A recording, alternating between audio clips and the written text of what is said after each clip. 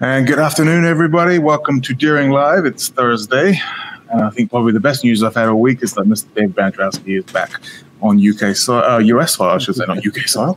My goodness, where was I for a second? US soil. Welcome home, Dave. How you doing? Very good. Good to be here. Good to be back. Good to be here. Let's talk about our guest. He's ready. He's waiting. He's sitting there. He's been patient, and he's been fantastic already. We are so excited to welcome our friend today, bluegrass legend, Mr. Greg Cahill, to Deering Live. After founding the Special Consensus in 1975, which incidentally, of course, is the same year that Deering Banjo Company was founded, Greg has blazed a trail of banjo playing for over 45 years. We have a ton to talk about today, so let's get straight into it. Please welcome the man himself, Mr. Greg Cahill. Greg, how are you?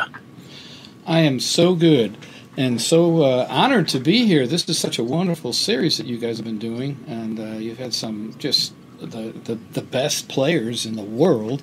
So I'm just happy to be here. Thanks for having me. There's no other reason that you're on the list, sir. This is why you're here. You're welcome, and we're honored to have you, and honored to be in your presence. So, like I say, we've got a ton of stuff, but as is always the case at Deering Live, we would love to kick off things with a little bit of tune and lead us in. Would you mind? I would love to play a tune, and I just happen to have this Julia Bell banjo here with me that I absolutely love. In the studio for our last recording, 2 recordings ago, I borrowed Alison Brown's, and it was just I had to buy one, and here we go. So I'm just gonna play. I'll just play a little something. Awesome. Go ahead.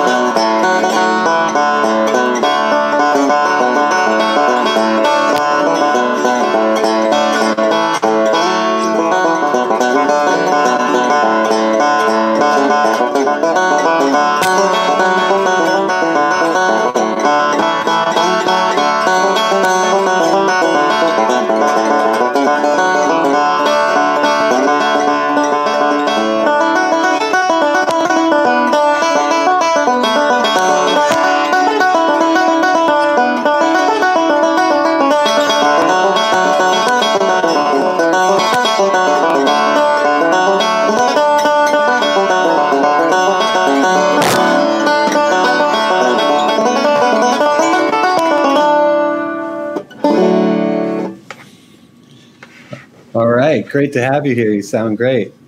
Oh, thanks. I'm in love with this banjo. That's that I can tune it down to D like that and get such a rich tone. It's wonderful. Do you usually tune it down? To D, or do you tune it to E? You know, I've done.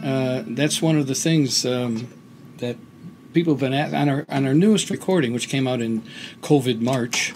of last year, I played it on 3 different songs on that recording, and on one I played in D, and on one I played in E minor, and on one I played in E. So it's very versatile, and I've tuned it. I mean, I just tune it all over the place. It's great. Fantastic. And we made that with Alison Brown. Is that who showed you that model first? She did. She had it. She keeps it right there in the studio, and we record for Compass, and we're in their studio. And on one of the songs called "Way Down the River Road" on our Rivers and Roads recording, we were just trying to find. It's really fast, but we were trying to find some way to make it be special, something different. And so she, as I was walking into the booth, she says, "Wait a second. Hey, why don't you try this?" Okay. So I did, and we messed around with different tunings with that and ended up playing. I tuned it sort of in B. It was like if you were in B, but in D tuning. And boy, and we got so much feedback about the sound of that on that. What was the tuning on that, though? It was called, it's like D tuning, but tuned down 3s. Yeah, it was like B and F sharp, D sharp, B, F sharp was a 5th string. Gotcha. And that was one of the questions somebody asked me actually before I sent me an email. So yeah. So anyway, it's great. Glad you're playing it. Glad to see. Glad to hear it being played. Yeah. Why don't we dig into some of the history of you as a banjo player, and then some of the history of the band that you helped found Special Consensus. But starting out, how did you first get interested in playing the banjo? Well, actually, when I was growing up, our family was pretty musical. My mom was a great kind of honky-tonk stride piano player. She played all the old standards as well, and my mom and dad loved Dixieland music, so I would oftentimes be going to sleep hearing Eddie Peabody on the stereo, and I think that's really what put the sound of the banjo into my ears. And I played other instruments. I from the south side of Chicago, so I played the accordion for about 8 years. That was my first. Well, I learned how to play the harmonica from my grandfather when I was just a little guy, and then the accordion, and then I went away. And at the end of high school, one of my friends showed up with a banjo and was playing. That's a long time ago, about 100 years ago, but that was the Kingston Trio era, and he showed up with the 5-string and playing the Dave Guard stuff, and I just thought that was so cool. And so when I went away to college, I ended up finding basically all the Pete Seeger stuff and got my long neck Vega, and that was my first real band. At first I had a Sears Silvertone banjo. That was actually my first 5-string. And then I got a long neck Vega and listened to Kingston Trio, got into Pete Seeger, got the 12-string guitar and the 6-string guitar and what have you. But and then I heard Earl Scruggs play, and I was like, wow, how many people are playing that banjo? Man, that's pretty cool. And that was it. That was the bug that has never left me. It's amazing how many people the Kingston Trio inspired to pick up the banjo. Greg Deering, our founder, I think you might know, was inspired, directly from the Kingston Trio. I know Tony Trischka was too. He was in that same era. And we're all within a couple years in age, so I think that was right. That was the format back then. Right. Yeah. So it was great though, and it was I couldn't put it down once I started trying to figure out how to play it, and there weren't a lot of banjo players in Chicago, but there was one guy named Richard Hood, and he showed me some things, and I found the Scruggs book, and then started going to some of the festivals. There weren't any around here back then, but boy, and I was the nerdy guy when J.D. Crowe would get off the stage. I'd be the guy waiting for him, J.D., you played a different solo, or at least a different D lick in that old home or in Blue Ridge Cabin Home. That's it." And he'd be like, "Oh," he was so good. He just, "Give me the banjo here. Maybe, I don't know. Was it this?" Right. But he was just great, and that was it. Were there festivals in the area, like outside of the city, when you get into more rural areas at that time? No, that was I think it was Livonia, Georgia, was the first one. Wow. And then I used to go to Georgia and Ohio, and Indiana, of course. Bean Blossom was there. Yeah. But eventually, then downstate Illinois started having festivals, and had some pretty good ones actually. Delbert Spray and Irma Spray, they had some, and had one, and but it didn't. Interestingly enough, the way I found people to play with was at the University of Chicago Folk Festival, which they have every year, and it's usually like in late January or early February. And their whole thing is to have like the real deal, So I saw Ola Bell Reed there, and I saw the Pinnacle Boys there, and they had the Stanley Brothers, but that was before I started going to the Folk Festival. I think it's probably 50 years old now, as a matter of fact, something like that, 55. But no, more than that even. And so we'd go and listen to some of the bands, and they'd have the old blues guys and women and bluegrass and folk, And we'd go out in the hall and start playing music, and that's how I met the guys that we formed the band with. We'd be out there in the hallways playing, and then it was like, "Hey, I have an apartment not far from here. Why don't you come over on Saturday and we'll just play?" And then it was, "How about Tuesday?" And then Saturday. And then, "How about playing for our friend's party?" And stuff just started snowballing. So. And how'd you start? Because it sounds like there wasn't really much of a bluegrass scene at the time there. So how'd you start to get gigs when, at the time, I don't know. It was still it was a heavy the 70s. blues. Right. Yeah. Well, there were two bands that played pretty regularly. One was called the Greater Chicago Bluegrass Band, and the other one, oh my God, it was they had the name like a Stanley Brothers song. Oh, I'm remiss not remembering that, but and so they played some of the clubs, and we would go hear them, and then eventually there's a strip called Lincoln Avenue here in Chicago, right north of Fullerton, and you could park your car there and walk not even a mile, and just about every other door on one side of the street, and then every few doors on the other side was a different club. So you could go hear blues, and you could hear bluegrass, and you could hear folk, and you could hear rock and roll, and just every kind of music. It was so wonderful. And what happened is that was before they had a lot of clubs in the suburbs. So people would drive in from the suburbs and pack the places out. And Steve Goodman, of course, lived here, and he was around then. And with the Holstein brothers, Steve started a place with them. It was called Somebody Else's Troubles. And then there was a club called Holstein's, and those were the two main ones that brought in the bluegrass bands, the touring bands. And then, of course, the Old Town School of Folk Music started bringing in all the first generation bands, like pretty much every year. Bill Monroe would play here, and Jim and Jesse and the Osborne brothers and Jimmy Martin. And it wasn't that big a space. It was before they had the bigger buildings that they have now. So it was quite a thing. I even saw Ernest Tubb in a small room that probably seats 250 people at the most.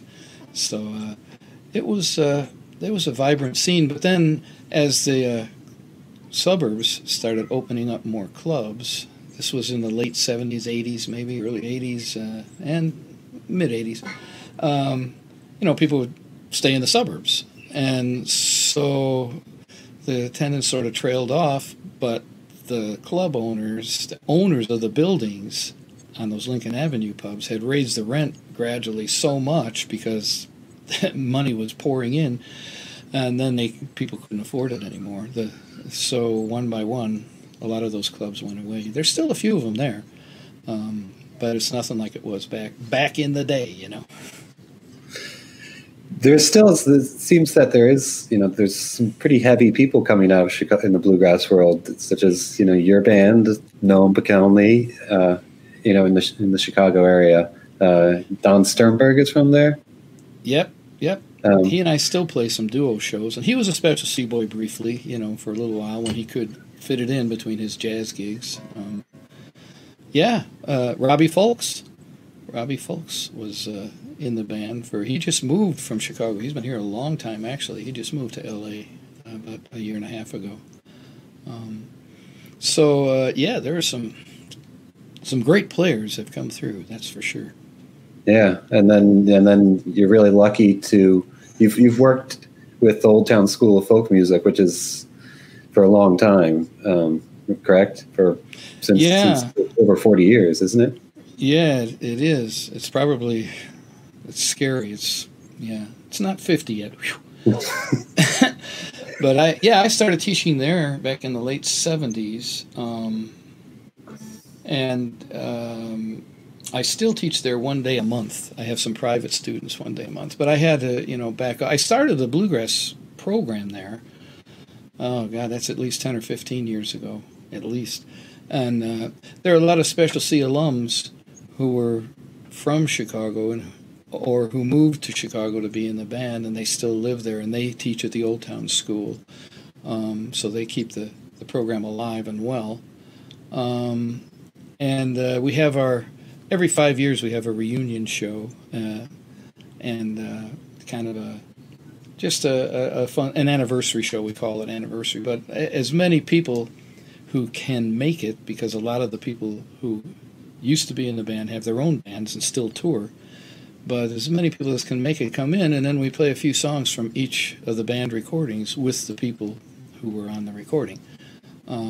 So it's a great way to stay connected and to keep it going. Now last year was the 45th year for the band, and of course that got canceled. So we rescheduled it for this year, October 9th actually, and it's called the 45 plus 1 anniversary show, because we have so many T-shirts with the 45, and the logo and all that, and thought, it's still going to be the 45th anniversary. So it's amazing the longevity you've had with the band. Is there any? What can you attribute it to? What do you recommend for other band leaders to keep a band going? For so long. Well, I think I don't know. It's probably. Some people would say perseverance. Other people would say stubbornness. It's just like, and then there were times when I was like, oh boy, I don't know if we can keep doing this, because slept on a lot of people. We couldn't have done it without the wonderful fans of bluegrass music. We've slept on people's floors, and people have had us to dinner, and just when the vehicle would break down, they help us fix it or help us pay to get it fixed. We could have never done it without the support of the people who would come out to see us, and I'll be forever grateful for that. And and I think I just can't imagine doing anything else, And I still pick up the banjo and play. I try to play every day. Well, when we're touring, it's not quite as easy to do that, except for playing on stage. But it's I think, as you know, I'm sure it's an addictive instrument. That's for sure. And the music, I've been so lucky to have really, really good people come through the band. Good people as well as good musicians, and that makes a difference too. I think when you're choosing people to join the band, it's not all about musicianship. That, of course, is a huge part of it, but I think just who the people are, the character and what have you, makes a big difference too. So yeah, you're a family when you're a band. You're together for better or worse. Yeah, a lot of time, and so you have to get along. Yeah, it's you probably. There was for quite a few years. I was seeing the people in the band more than I was seeing my wife, and my son when he was growing up. But it's now the good thing, and people would move to Chicago to be in the band because we couldn't afford to have people commuting from other states or even other cities. So until about probably the mid-'90s, people would come and move to Chicago to be in the band. And then after a while, it was hard to find. Some people didn't want to move, and you run through the list of, that was like 15 or 20 years of running through the list of musicians around here, and after a while, it's not for everybody. A lot of people would come in for a couple years, 3 years, 4 years, and other people stayed longer. It's just how the flow goes, Yeah, so speaking with Ryan Kavanaugh a little about you before the interview, and he mentioned, he said, you're a fantastic player. He thought he's a huge fan, and but just a great guy, but also a road dog, and yeah, we've had that conversation. Like, what are you doing?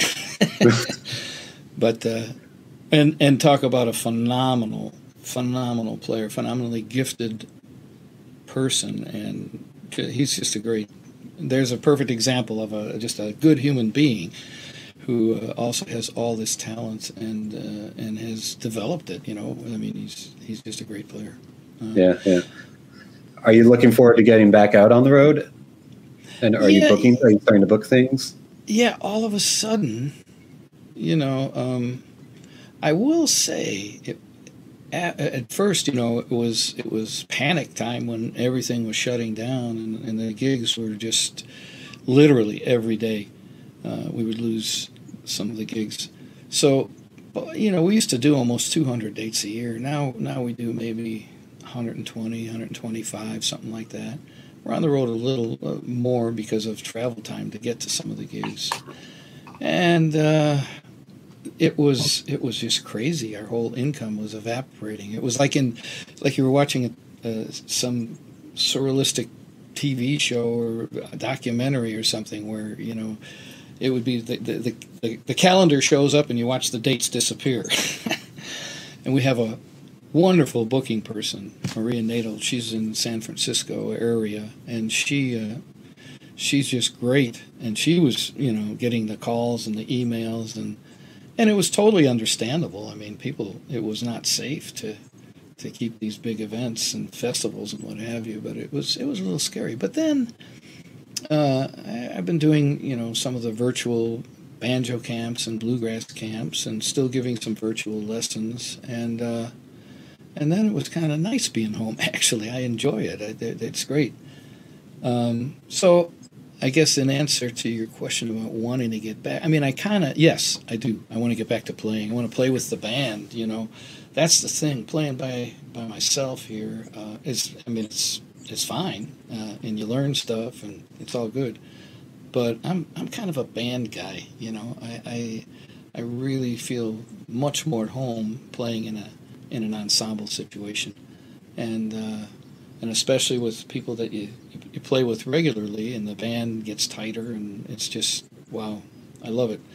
So we are getting back, yes, slowly but surely. In fact, in the past 2 weeks, all of a sudden, as more states are opening up, we filled in quite a few days. I think we only have a couple, 2 or 3 weekends now open between now and October. It's pretty amazing. All of a sudden, and a lot of the places were, of course, festivals or theaters, whatever, that just carried over their bookings to this year from last year, but they didn't know for sure if they were going to be able to do it, and some of them knew they were going to be able to open, but didn't know if they would be able to have full capacity, which means how would the money work, but it's moving along surprisingly very quickly, so that's a good thing. And I know a lot of the bands that I talk to, a lot of my friends are getting back at it too, so that's good. Yeah, it's really good to see festivals, clubs, everything's starting to get rolling again and getting back to normal eventually. Yeah, it's always good. And to hear music. So many people are like, I think the good thing about it really was how we all realize how much you miss live music, you know. Mm-hmm. And that seems to be the thread everywhere, you know. Yeah. And even with all the virtual stuff, which was great, you know, and people were very happy to at least experience music that was happening now as opposed to recorded, which, and again, recorded music's great too, but I think that whole thing about live music has really now become a big appreciation when it comes back. So that's great. Yeah. Definitely. Well, talking of, do you want to play another tune for us? Yeah. Yes. You know, somewhere in here, maybe one thing I've had a couple of questions about how I played and how I did a few things in these different tunings for the songs on the record. Could I take a couple minutes just to? Definitely, please, yeah. Yeah. So I'm going right now from D. I'm tuned to an open D, right? So now I'm going to bring the A up to B on the first and fourth string. So now I am going up to the E tuning, and I think that's what a lot of players use on this banjo because it sounds so great in E. So I've got B first and fourth string.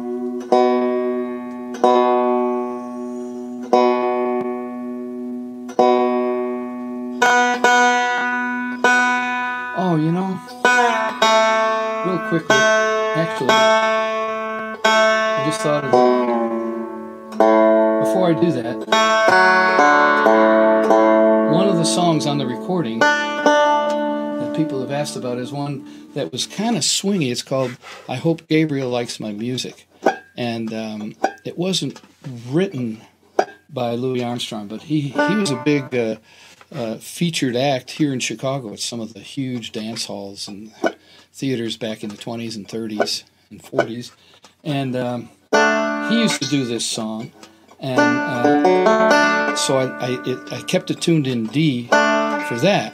And so again, that's A, F sharp, D, A, F sharp. And for the intro, I just...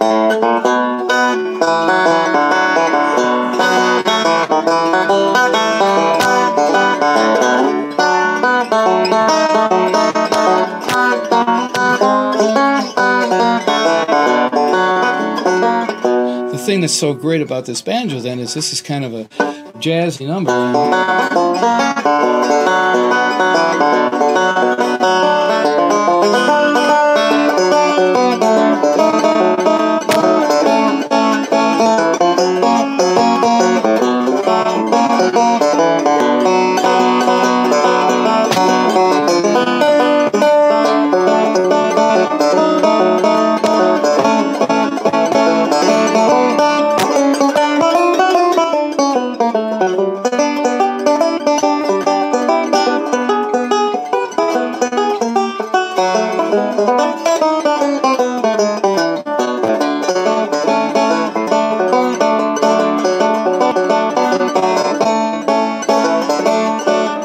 There's even a part then where I was just strumming.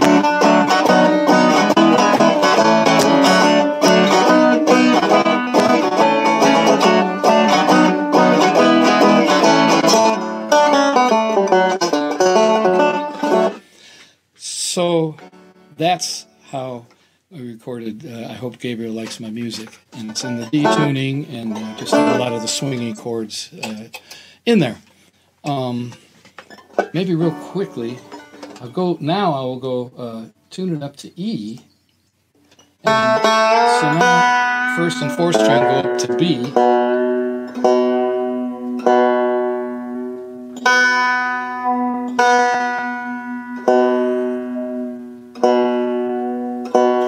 And the second string comes up from F sharp to G sharp.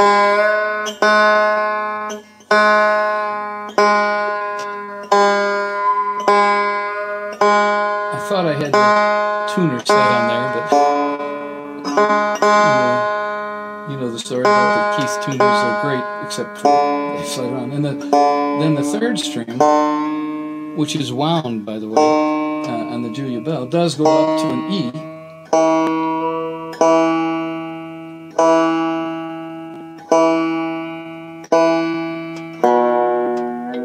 So the tuning again is, if you're going from fifth string to the first, is what again?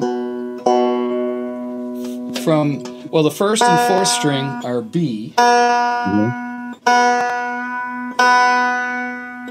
The second string is G sharp. Mm-hmm. Third string is E, and then the fifth string is E.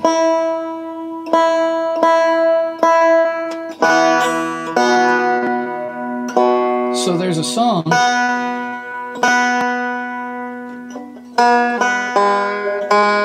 that Robbie Folks wrote for us. He's a Special C alum. And all the songs were kind of about Chicago because it was the 45-year anniversary, and we wanted to. So they're either written by people who lived here or from here. Steve Goodman, and of course, we did City of New Orleans, and that song, the Louis Armstrong one, that was kind of a stretch, but he was a big figure in Chicago before he became the big famous guy, you know. Definitely. So anyway, so Robbie wrote this song, and it's about Bill Monroe, but it's kind of in the first person. I'd never heard a song written in the first person about Bill Monroe. But so this is in E, but that song is in E minor, so you can get a really nice thing. If now in this tuning, the third string is G, which is the flatted third.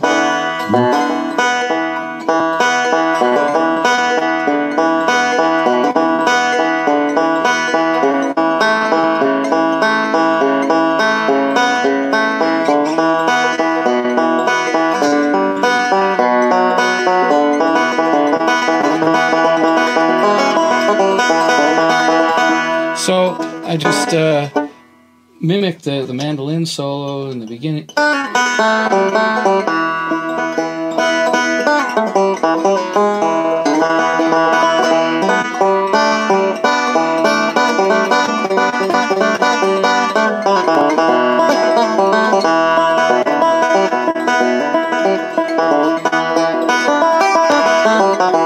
Okay, now another song called Lakeshore Drive, which was a very popular song in Chicago, and actually still is, about the Lakeshore Drive. That was in E, so I stayed in the same tuning. I just didn't, when I was playing the East Chicago Blues, I just had to make sure not to hit the major. I had to keep hitting the E note there. The G note. So with Lakeshore Drive, I'm sorry.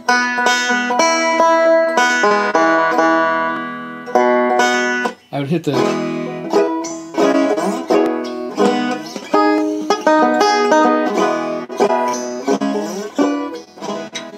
Let's see, yeah.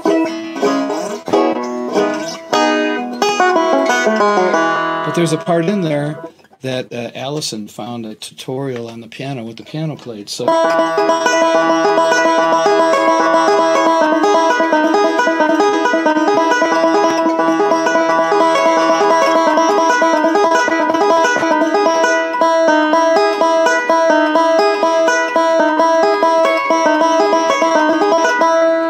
That's the part that people had asked about. So sorry to digress here, but I just wanted to let folks know who had been asking what was this? What was that tuning? How did that work? So that's the answer. Yeah, that Lakeshore Drive piece. I mean, I was listening to it today and listening to the original, and then it's really interesting how you do the keyboard parts on the banjo. Well, doesn't it? It does. It lays out so well, especially in that tuning, be able to play it in E, but in G formations. And I think, well, as I said, Allison found this tutorial online. The piano player was showing exactly how he did everything, so I just watched the tutorial and, figured out how he was making some of those patterns.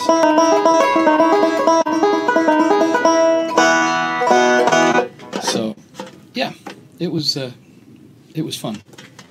And for those that don't know, that this is on your recording Chicago Barn Dance, your recording that came out last year. Right, yeah. And do you want to tell us a little bit of the story of what the Chicago Barn Dance is? For me, I live in New Orleans. It reminded me a little bit of the Louisiana Hayride. Yes, very similar thing. That's it. Yeah, yeah. Well, it started. There's still a radio station here, WLS, and that's for World's Largest Store because it was owned by Sears Roebuck and Company, and they started having country music on the air waves, and they'd have then live show on Friday nights and or Saturday night, and it was really popular. This was in the late 20s and 30s actually, and by the 40s they decided to have a live show, and so the 12th Avenue Theater here in Chicago, they did that, and they brought in, I mean, all the great acts of the time, from Patsy Montana to Roy Rogers, and also the Sons of the Pioneers and Gene Autry, and they had the Monroe Brothers started on that show as dancers when they moved over to Indiana around Gary, and they worked in the oil refineries, and they would come and dance, and then somebody had a miss a shot. I don't know if it was the Lewin Brothers or what the story was. I can't remember. But they sang then, and then they became regulars as the Monroe Brothers singing, and they had and Olo Bell Reed. I mean, they had lots of these great acts coming through, and the place people would stand in line. I mean, in the dead of winter when it gets way below zero, they would be waiting just to get in, you know. And there was a guy there named George D. Hay, and he was the announcer, the MC, I should say. And he was there for a few years, and then he moved to Nashville, and then he got a job at WSM, and he was working there. Then he became a program director, and eventually decided, you know, we need to have a show like that show they had down there in Chicago. So he did, and it was that was the Grand Ole Opry. So I think after the 45 years, the history of the band being around, and you know, understandably, people would be like, "How can you play bluegrass music or country music coming from Chicago?" So this was just, we wanted people to know, you know, this, we have a lot of roots. There's a lot of country roots and bluegrass roots here, and so many people didn't know anything about that, you know. So that's where this came from, that whole concept, and Allison was with Becky Buller and Missy Raines for one of their the female stars of bluegrass shows, and just said to Becky and Missy, "Yeah, you know, we've got these songs, but why don't you write a song about it? Just give it a shot." So they did, and that's the title song, Chicago Barn. They did a great job. They obviously spent time researching it because they have all the facts in that song. So it's great. It's fantastic. I love how, you know, the connection of the dots and how, you know, it all makes sense with the 45th anniversary. It really worked out well.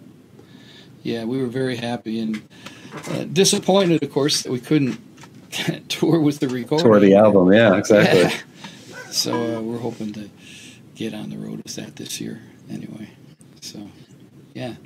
Y'all have made a lot of recordings through the years. How do you come up with the concept, you know, without just making kind of a generic bluegrass album, but really coming up with something that's, you know, how do you choose the songs and whatnot? How do you kind of pull it all together? Yeah, that's a great question, man.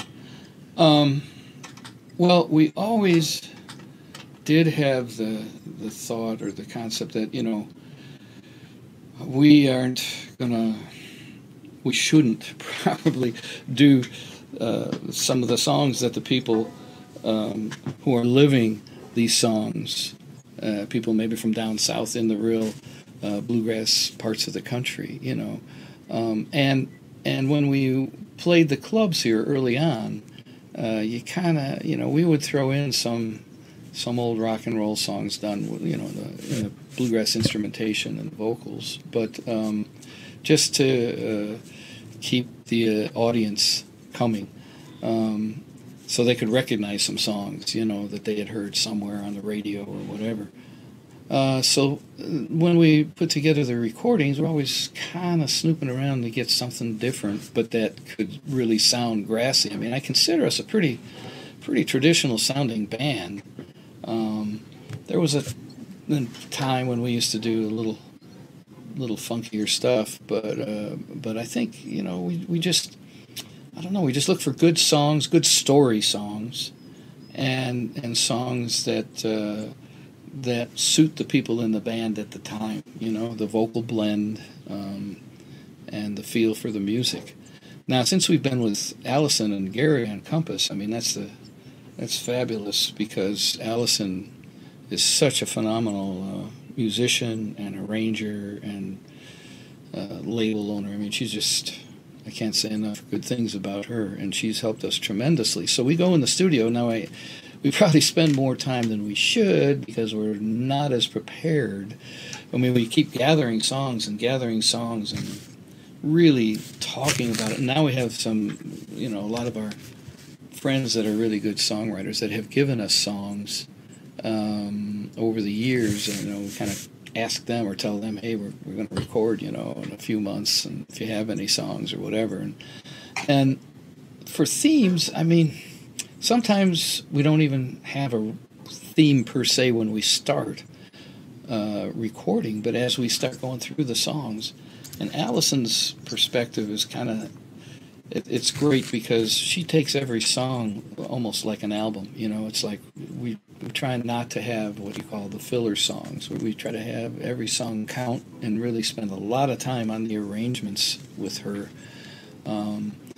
To just make it interesting and make it change. Things change, and so we do a lot of key changes, and we have a lot of songs that are just originals by some of the people in the band or by friends who have written them for us. But we're trying to stay kind of traditional sounding, but with current, present day themes, and. You know, now the Chicago Barn Dance one is one that kind of had that idea as we were gathering the material. But there are others that we just, all of a sudden, after you have 4 or 5 or 6 songs, it's sort of like, oh, you know, this is kind of looking like a theme here with the way these story songs are lining up. And then we decide then. So. And you've written a number of instrumentals as well. Yeah. Your career. What would you say, what makes a good like banjo instrumental tune? Like when you're messing around with, you know, coming up with little licks and ideas, when does it kind of trigger like this is actually a tune, it's not just a little lick or something like that? When's it kind of seal up? Yeah, that's a hard question. Sometimes it might be the chords, you know. Usually, yeah, I get an idea or a thought and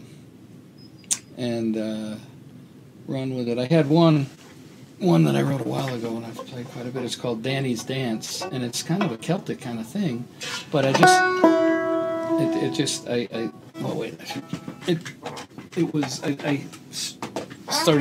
was in a dream. I mean, I was just sound asleep, and I woke up with this melody going through my head, and I ran out and grabbed the banjo in the middle of the night, and it so the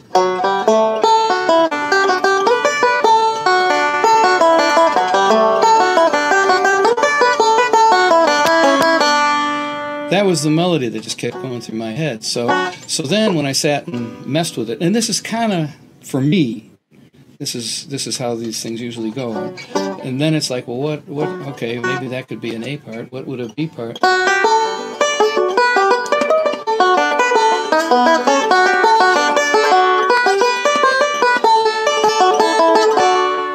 And then over time that changes. And I know we played it in Ireland. We go to Ireland and the UK every other year. We've been doing that since the early 90s. And one of the musicians over there came up and said, well, you know that B part?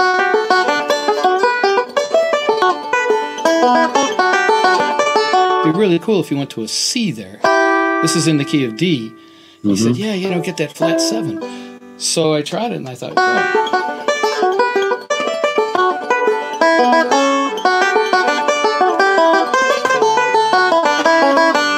and that was it. Now, I've recorded it a couple times, once without that C, and later on with that. So that's the other part of it. I think things are always getting massaged, I don't think anything is a constant necessarily, or somebody might come up with an idea or throw something in on stage, and then it's like, wow, let's do that. Or, that's how a lot of the rhythmic things, both in the instrumentals and the vocals in our band, happen. The bass player and the guitar player will just give each other a look, and they'll put a little bump, a little push somewhere, and then pretty soon that. And the funny thing is when we have somebody, a new person coming in, and they go learn the song, and they'll learn it from the recording, and then we're shocked, when we go play it together. It's like, really? That's how it was on the recording? 'Cause it's just morphed so much, since then, and you just don't realize it. It's just a fun thing. Yeah. So that's one of the great things about having a band. Is a band that sticks together, is you can grow these tunes, let them. It just doesn't become this repetitive thing. They kind of grow, and you trust each other to add another spice to it. Yeah. Yeah, that's exactly it. You have this great respect for each other, and you're all on the same page because you all love the music, and yes, it's always growing. That's a good thing.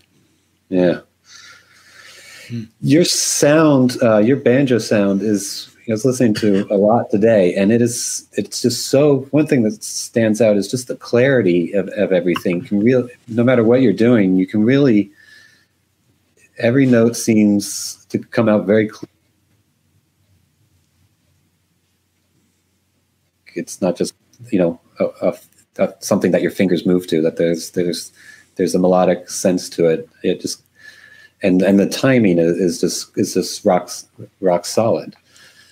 How would you suggest people kind of get that clarity of playing that you have, whether it be rhythmic or a melodic clarity?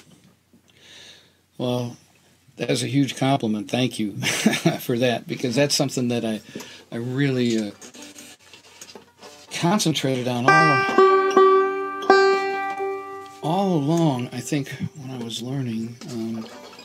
And to this day, if you practice and just start with those roll patterns and then start with the licks and what have you, but it really is paying attention to technique from the beginning. And I'm not a great technician, and I can't play all the really, really fancy stuff, that's for sure. But that's what I try to do, is just have that sound, and listening to Scruggs and Crow.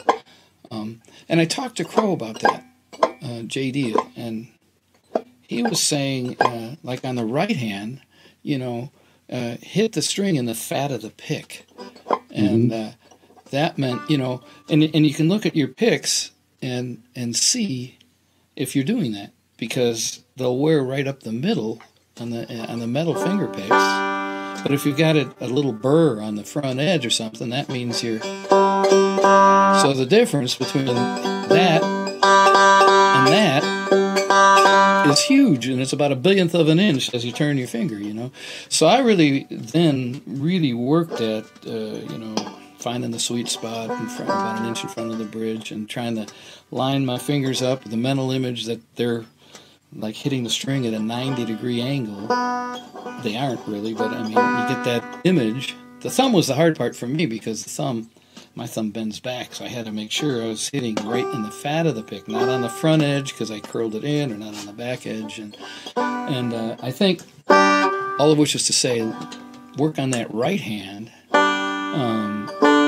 to make sure every note is clear and every note is sounding the same with volume. And unless you're trying not to do that for a particular song. But if you get every song to sound really clear and crisp, and then with the left hand, same thing. You know, all those slides and pull-offs and everything. I used to be not bad about it, but you know, you get into the playing a fast tune, and sometimes those slides are. But so then it was like, go. Those are two notes. So sometimes I would start and play a tune and play the note, and then make sure I was going from the fret to the fret, so I could hear the two notes. And that made a really big difference, you know, for everything. The hammer and the pull-offs. So I just think it just takes some time and some concentrated effort to work on those things, the tone and the timing, you know, metronome for sure. And I don't know any of the professional players that don't work with a metronome and just still play with a metronome, you know, when you're at home playing. And I don't know. And then the rest of it is the feel for the music, and of course it helps when you're playing with really great musicians. So I don't know. Yeah. Is that a long-winded answer?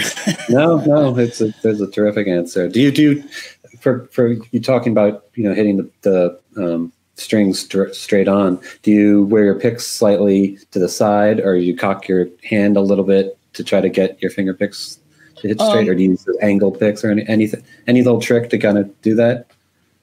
Well, my picks kind of hang over my fingertips a little bit, number one. I don't roll them over the tip like Scruggs did, because I don't know, it just helped me play better to have them a little over the tip. And then to get that, quote, 90-degree angle, it's the wrist.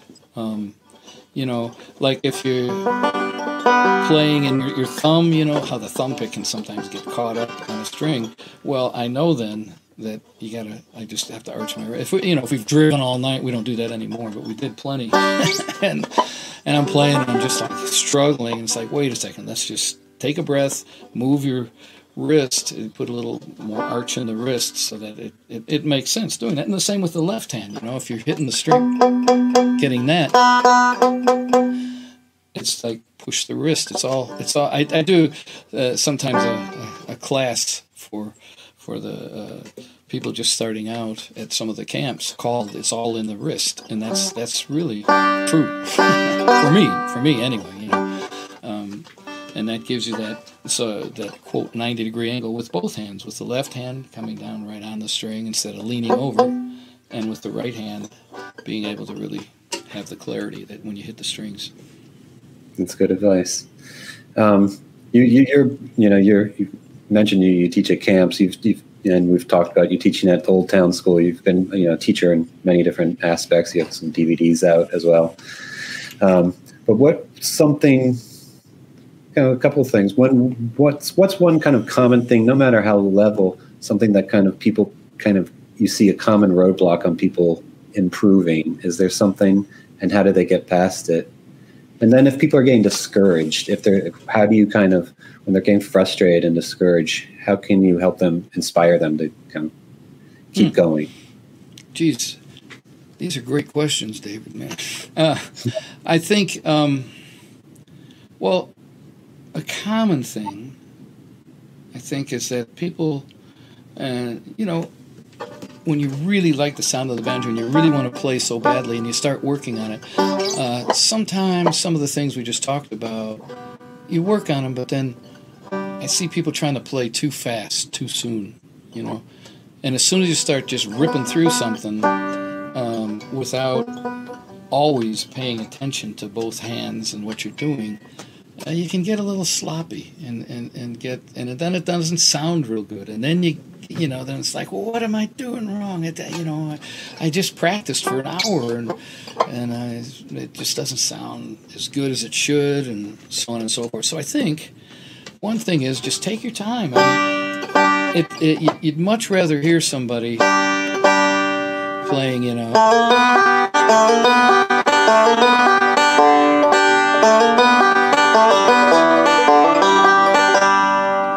cleanly and clearly, and that sounds musical as opposed to,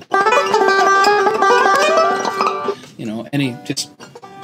So I think that's something. Just take your time and play it slower, play along with a metronome, and then if you notch it up a notch or two and play it with the metronome, and you'd be surprised after you just notch up a few notches, you're actually playing it faster, but it's in time and it's clean.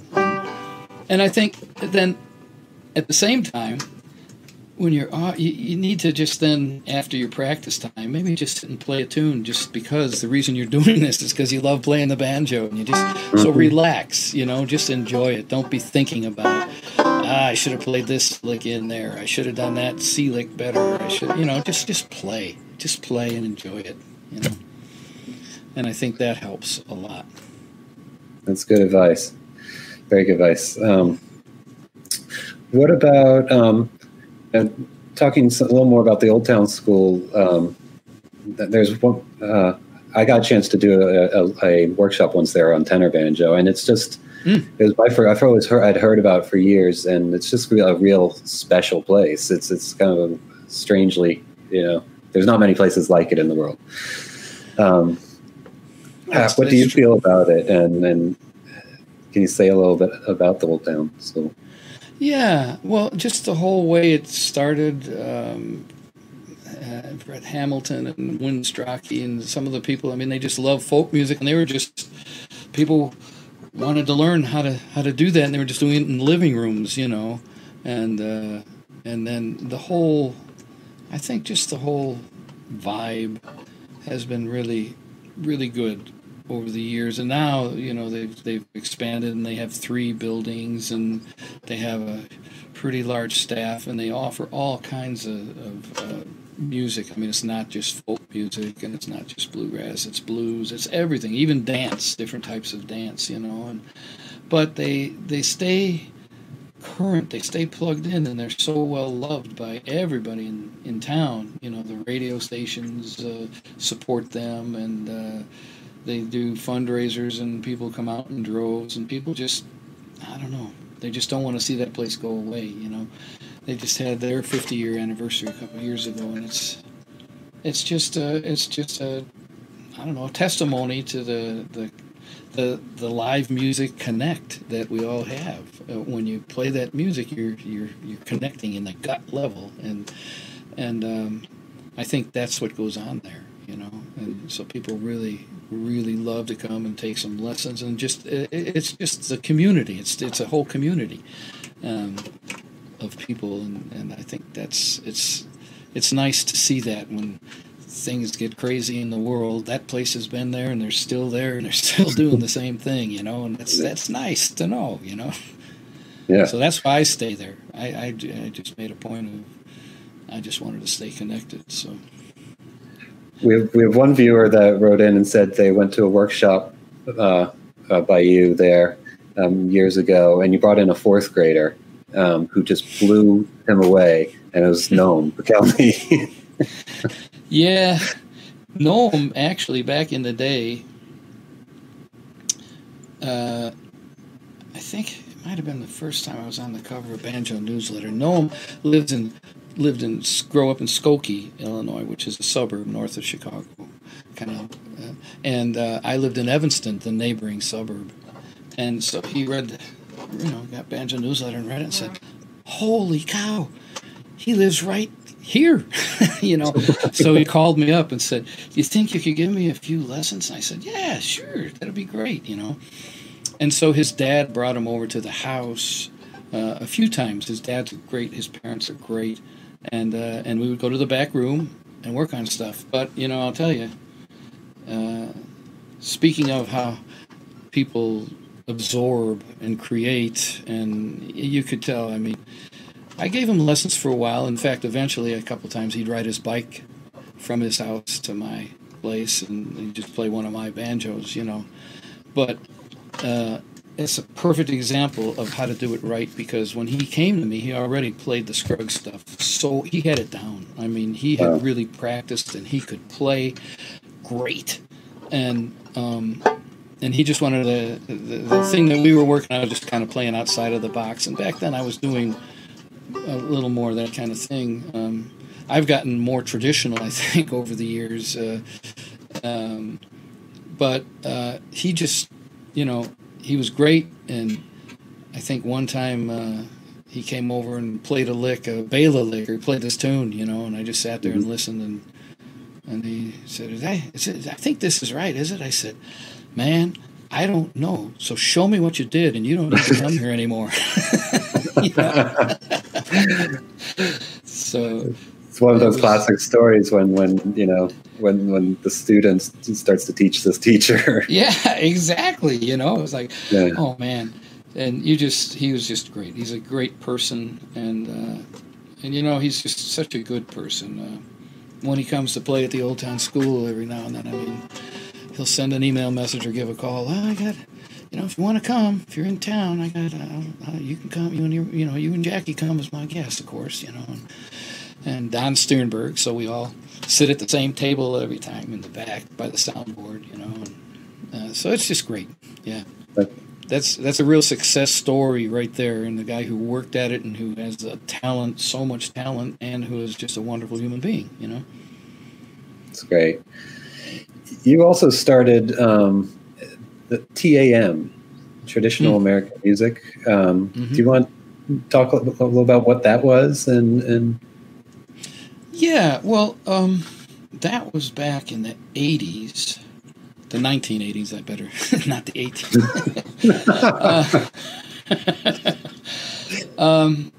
Yeah, well, just a friend of mine was a teacher, and one time just asked me, that's when we'd go away for 2 or 3 weeks at a time and come home for 4 or 5 days and go back out, And she said, we're having this thing on music and on country music in my class, and would you come? And it'd be great if you wouldn't mind. Could you just come play a couple tunes on the banjo? Because a lot of my kids probably haven't never seen a banjo, but now they're hearing it, and it'd be neat. So I did.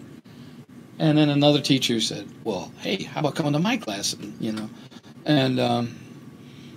then Chris Jones was in the band at the time, so a couple times he'd go with me. If we were at home, hey, we got to play a few tunes together. We just, we were just eating up with it, playing all the time. And to make a long story not so long, it just became clear that this was a real thing, that kids were interested in it, especially city kids. And so eventually, after doing this more and more, then we'd bring the band. And so I went to the library. This is before internet, of course, So I researched it in the library and just gave a little overview from country music to bluegrass music and what the instruments were and how they were tuned and how they were played. And then we started bringing making that a program to bring into the classroom. So it wasn't really giving music lessons. It was trying to introduce kids to bluegrass music.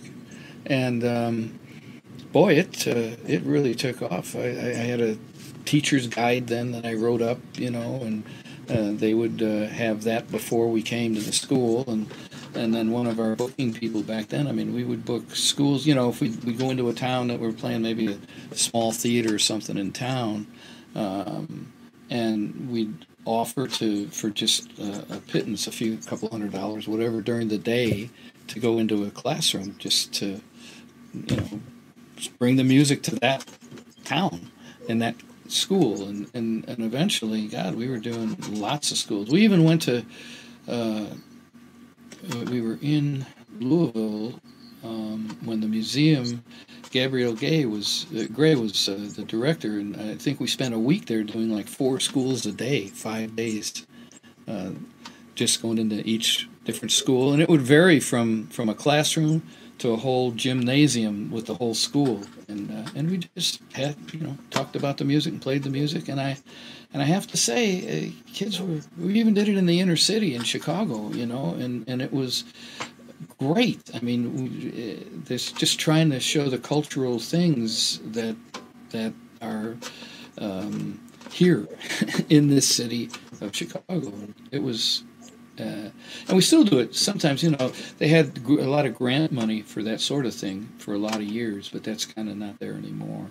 But sometimes we do it, for a nonprofit organization or whatever, or school. Well, you've done so much for the music with both playing and teaching, and you've also served on the board of IBMA, the International Bluegrass Music Association, for a number of years. Where do you see the state of bluegrass going now, in the future? Do you see it growing? Do you see it? Opening to wider styles? Kind of the styles of not just the traditional bluegrass, but where do we see the direction of bluegrass, I guess? Well, it's definitely changing in some ways. There's still, I know, the thread for the past 15 years, even through the IBMA, has been, worrying about the traditional sound going away as the umbrella widens. But I think we're going to be fine, because the main thing is, everybody has access via the internet now, and you can watch YouTube videos, you can take lessons, you can study on your own. There are all kinds of books and videos and DVDs and all that to learn. And so many of the young people, they are great players and singers. It's wonderful, I think.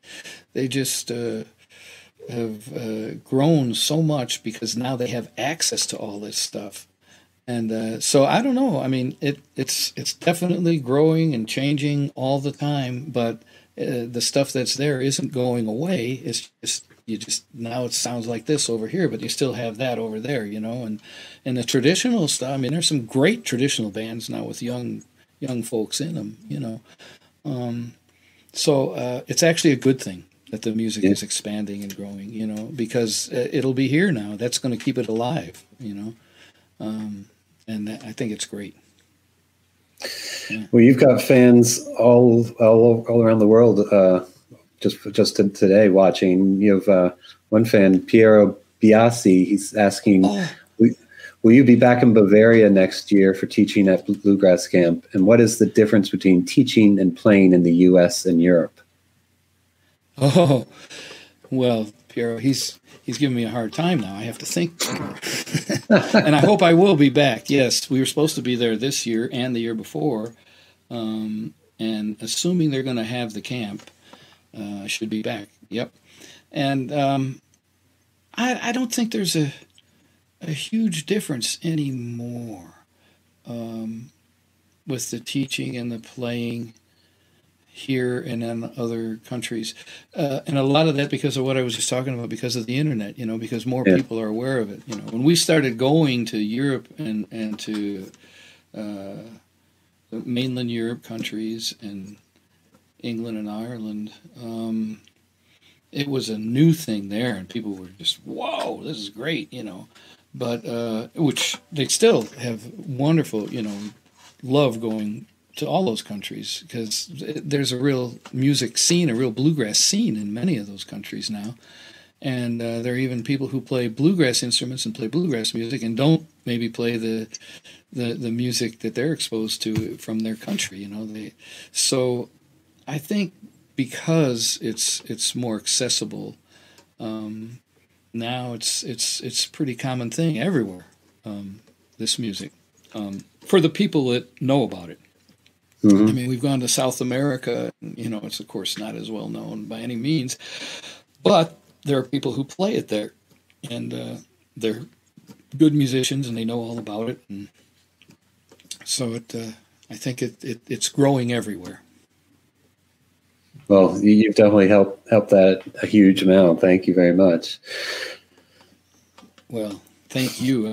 It's all from the love of the music, Yeah. We have Shannon O'Hare, who attended, saying she attended one of your classes at the virtual Midwest Banjo Camp, and she's saying you're an amazing teacher. She's, thank you. And a lot of people are chiming in, saying how much they love your playing. Oh boy. Well, thank you, everybody. Thank you. I really appreciate that. Sometimes I just feel like, I'm just this guy who just loves to play, but I don't know. I appreciate that it's helping people have fun and learn. not just a guy, a Greg Cahill. And that means a lot to a lot of people. So never forget that. Absolutely. I had a couple more questions, if you don't mind. There's a second chat room over here. And a couple of guys are asking. Martin is asking, can you ask Greg if he always uses a metal thumb pick, or is he using one for that particular deering? Well, that's a great question. And actually, I know you guys know about this, I'm sure, but this is a blue chip thumb pick. So it does have the metal band, but it's got that super hard material that looks like plastic that actually hits the string. So I use it on all the banjos that I play. Any banjo. I just use it all the time. Yeah. Yeah. I think most players, right? If you see a metal band, they're normally playing with a plastic tip. Right. Yeah. So yeah. Very cool. So that's and then, Michael was asking. He says, "I'm watching right now on YouTube." I don't know why he's not watching Deering live, but he was watching another video. Greg Cahill, Margarita Breakdown at the Midwest Banjo Camp 2013. Where did the idea for tweaking the tuning knobs keys while playing come from? I think he's referring to just the detuning, like Scruggs style, right? Right. And that's where it came from, was Scruggs. Yeah. So when Earl did it, he did it in the context of the Flint Hill Special was where I had the idea.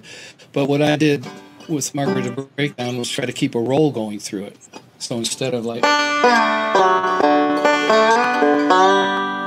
I would, this is going to go horribly out of tune when I do this, but just to demonstrate, I would go to the B part.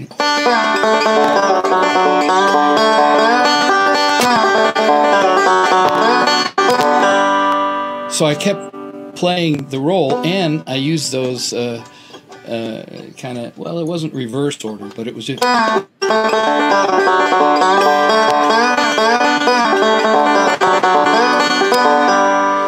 It was just kind of a, I don't know, I was just having fun. Sometimes we'd get into more of that.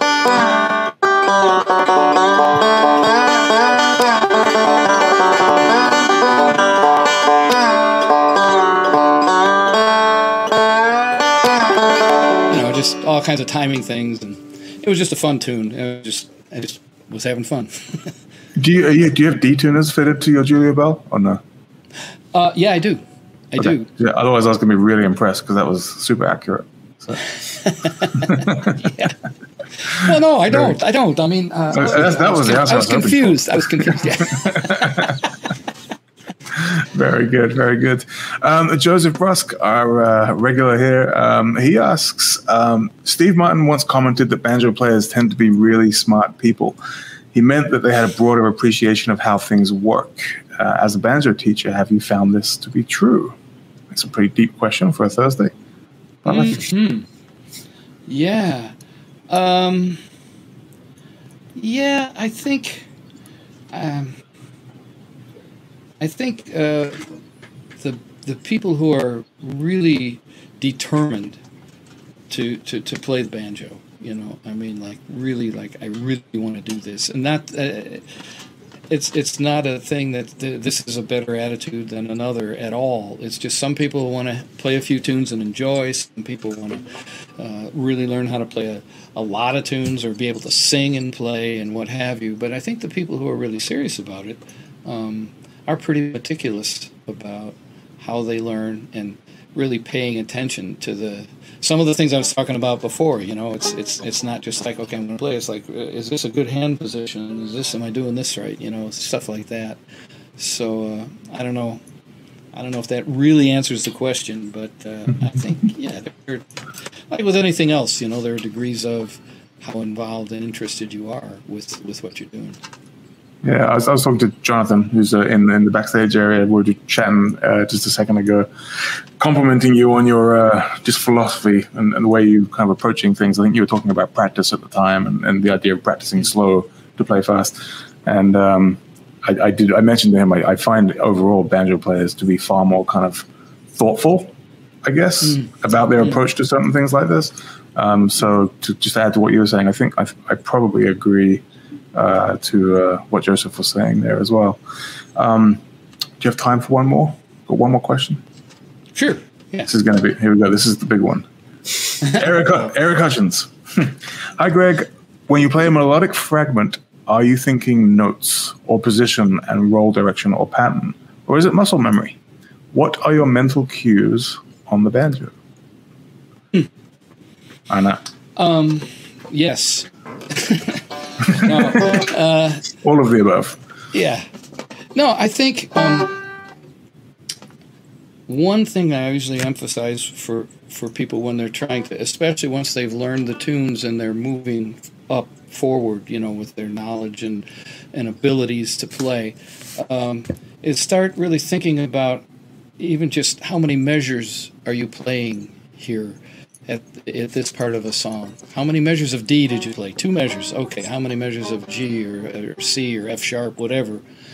And so what I'm thinking is, I just, after a while, when you start playing these licks that you like and appreciate, how much space they fill. So when I'm playing and improvising or putting in a melodic thing, it's not muscle memory per se. I mean, it's more just thinking about I'm filling 2 measures here. So I know I can do that with something like that. And it might not even be the same. I can change it around, but that's what I'm thinking is how much space am I filling, and then where am I starting and where am I going? Where am I trying to end up? That's the other thing, and that's a big part of it. So, am I going to end on the 1? Am I going to end on the 5? Am I going to end on the whatever, the flat 3? So I think it's a combination of all of that, and it sounds like a lot, but it's not. If you start looking at your things, tunes, and whatever you're learning, and just thinking about, how many measures am I playing of D right here, so that now I know that I really like that lick in D. And now I know I can put that in Roll of My Sweet Baby's Arms in the middle because there's 2 measures of D there, and that lick would sound really cool there, If that makes sense? I don't know. 100%. Yeah, totally makes sense. I hope that answers your question, Eric. It's such great advice you've been sharing with us today. We really appreciate it, and couldn't have asked for a better Thursday, I think. Well, I think that's a really good place to kind of bring it to an end. We've been going an hour and 20. But Greg, are there any kind of final thoughts? Anything you want to share before we part ways today? No, I just think for the folks who play and are learning, just enjoy it, and have fun, and be serious about the learning, but also about making sure you're having fun. Don't get too stressed out about it, and then don't get down on yourself if you can't do something. And don't, another thing we do, you hear a really great player and you go back and you try to play those licks and you get them note for note, but it doesn't sound the same. Well, that's another thing JD would say, it's not going to sound the way he played it because he's been playing a whole lot longer and a whole lot more. And, so just appreciate what you're doing. And then the other thing I would say is support the Deering Banjo Company because you folks are all great, really. I know all of so many of the people there, from Greg and Janet to Jamie to you guys to, and that's a big thing too, because you're always very helpful. I've had a lot of people who have gone to you with questions and what kind of banjo should I buy and what should I do. I actually carried around a good time banjo to some of those schools when I was starting Janet, cool. and I would just say, look, you can play one of these and it's not going to cost you an arm and a leg. And then some schools would actually buy a few, or 5 or whatever for some of the music classes. So I think you all do good things too. Great. We appreciate that from somebody like yourself. We're trying. This is what we do. So we thank you for your support and thank you for those kind words for sure. So, David, anything else you want to share the love, or are you good? This was a lot of fun. Thanks for being here, Greg. And it was great hanging out and chatting and listening to you play and everything. Well, I'm honored that you even asked me to be here. So thank you so much. I really appreciate it. No kidding. Great. We will do it again soon. Absolutely. I believe we have a week off next week, Dave. I think that's correct. But we'll be back. Stay tuned to your emails. And in the meantime, everybody, please stay safe. Greg, thank you so much for your time today. Thank you to producer Jonathan in the back. And we'll see you all next time. Adios.